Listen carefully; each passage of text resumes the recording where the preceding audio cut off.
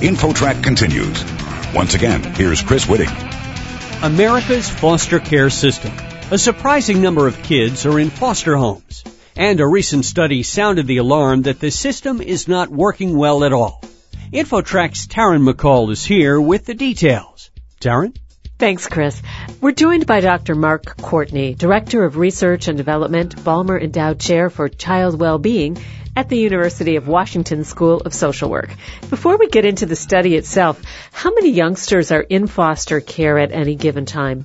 Just a little under 500,000 are in the foster care system in the U.S. at any given time, and about 25,000 to 30,000 age out of the system every year. This study has disturbing findings in so many areas. Maybe you can give some of the highlights to start. Well, in looking at youth who age out of care, we're finding that they're much less likely than other young people at their age. In the most recent interview we had was around 23, 24. Less than half of them are working. Less than 1 in 20 have a college degree. Many of them have had run-ins with the law. Many of them are suffering with mental health problems, substance abuse problems. Many of the young women in particular have children, are having a hard time parenting them. So they've got a lot of challenges across the board. Some of them are doing just fine, but on average, the outcomes are not good, and there are particular subgroups that are having a really hard time. Let's talk about crime for a moment. A surprising number of foster kids, especially young men, end up in the criminal justice system. Right. Well, I think it's important to note, at any point in time, and when we talked to them the most recent time, about 16% were actually in jail at the time we talked to them, 16% of the young men. So, the vast majority at any point in time are not in jail. But if you look over time, most of them will have spent some time in jail, at least a night in jail, after the age of 18. And to me, what's really troubling is that involvement, but also the fact that they don't really appear from their own report to be engaging in a lot more crime than their peers. But whatever trouble they're getting into, it's having pretty significant consequences for them in terms of involvement in the adult criminal justice system. And that involvement makes it difficult for you to succeed later in life. It can be hard to get a job. Depending on what your crime is, it can keep you from getting financial aid if you want to go to school. So, yes, that's troubling, and it affects primarily the young men. Tell us about the employment picture for kids who have been in foster care as opposed to those who have not. Well, they're less likely to have been employed in the past year, and even among those who are employed, their wages are not lifting them out of poverty. So our estimate is that over 3/4 of these young people are living under the federal poverty level. Once a child goes into foster care, how likely are they to get out in any conventional sense, or do most of them just age out of the system? Actually, most children who go into foster care actually go home. So it's over 3/5 of children nationally who go into the foster care system go home, and the vast majority of those stay home and are able to remain with their families. Probably the second largest group is adopted at some point or leaves the system in the care of a legal guardian. It's really a relatively small group, less than 1 in 10 of young people exiting, or children and youth exiting the child welfare system, that actually age out. But that's more common for adolescents, and most of the people who age out of the foster care system actually came into the foster care system as adolescents. They didn't enter as young children, so it makes things complicated. They have families, and they have relationships with those families, ongoing relationships with those families, but in many cases those relationships are problematic. That's why they were placed in foster care. And when we're talking about aging out, is that age 18 or 21?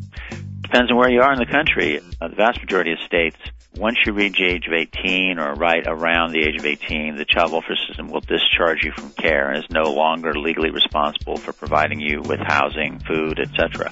There are some exceptions. In one of the states in my study, Illinois, for many years has allowed young people to remain in foster care through age 21. And that means they could stay in the foster home they're in, or over time they could move into various kinds of supervised independent living settings, dormitories, apartments, and still have the state supporting them and a caseworker looking in on them. So it depends on where you are. We're talking with Dr. Mark Courtney from the University of Washington School of Social Work, and we're talking about a recent report about the nation's foster care system. Dr. Courtney, there's a sizable percentage of former foster kids who have really serious mental or substance abuse problems, isn't there? Well, that's right. Most don't have serious mental or substance abuse problems, but there are groups that do. We have one group that we refer to as troubled and troubling, and they're mainly young men, and most of them do suffer from some kind of mental health, substance abuse problem, domestic violence, run-ins with the law, and those problems make it very difficult for them to succeed in employment and education, and we really shouldn't be surprised that a significant subgroup of foster youth really do suffer from some significant mental health, substance abuse, other kinds of personal problems. After all, they entered the child welfare system because they were in families that weren't doing a good job raising them. And as I mentioned earlier, most of these young people entered as adolescents. So a lot of water was under the bridge. A lot of harm in some cases had been done before they entered the child welfare system. And a lot of them carry that harm with them past the age of 18, and they're going to need a lot of help after the age of 18. So if someone were to make you king for a day and you could take whatever steps you thought were necessary to fix the system, what would you do? Well, I really would encourage states to take up the option that they now have. The federal government, up until really this year, stopped reimbursing states for foster care at 18, which had a lot to do with why states stopped providing foster care at 18. But the new federal law passed in 2008 will allow states to continue to provide care through age 21. I would encourage states to do that and to get serious about thinking about what kinds of supports, housing, mental health services, employment services, educational supports, depending on who the young person is, what kind of supports they need to do better during that early adulthood period, 18 to 21, to be ready to be on their own at 21. That's probably a little early as well, but I'd like to see more states continue that parenting role into early adulthood and recognize that you've got some young people who really are doing okay in spite of the maltreatment they suffered in their families. They're on track to graduate from high school on time. They have a little work experience.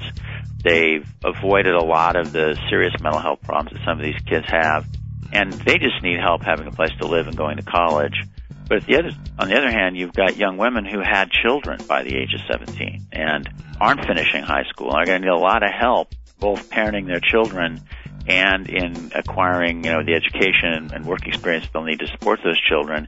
And then you've got a group of young people, many of them young men, who just really have a lot of problems, and it's leading them to have trouble with the law, etc. So I'd like to see more states, instead of washing their hands of these young people at 18, do the right thing and continue that parenting role and learn how to do it well. I mean, we don't have a lot of track record of states trying to do that. Illinois is one of a handful of jurisdictions that has any experience doing it. So there'll be a learning curve, but I really do believe that's the right thing to do.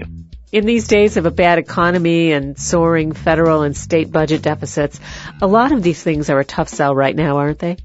Doing anything in the human services realm is a tough sell these days, but I guess I would say two things about that.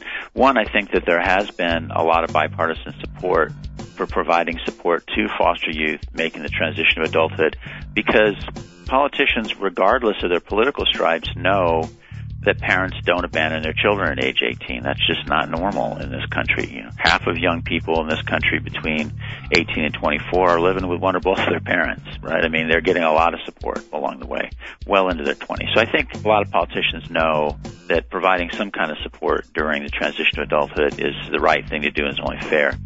Secondly, our research suggests that extending care potentially has some significant benefits in terms of young people delaying pregnancy, continuing their education, and having greater earnings later on. So, I would look at this investment as potentially a very cost-beneficial investment by government. You do the right thing by these young people, and they end up being more likely to be productive citizens, productive taxpayers. Dr. Mark Courtney from the University of Washington School of Social Work. Is your report available online? Sure. Our reports are on the website of Chapin Hall, so it's just ChapinHall.org. Thanks for joining us. My pleasure. I'm Taryn McCall for InfoTrack. You're listening to InfoTrack, the weekly show with information you should know.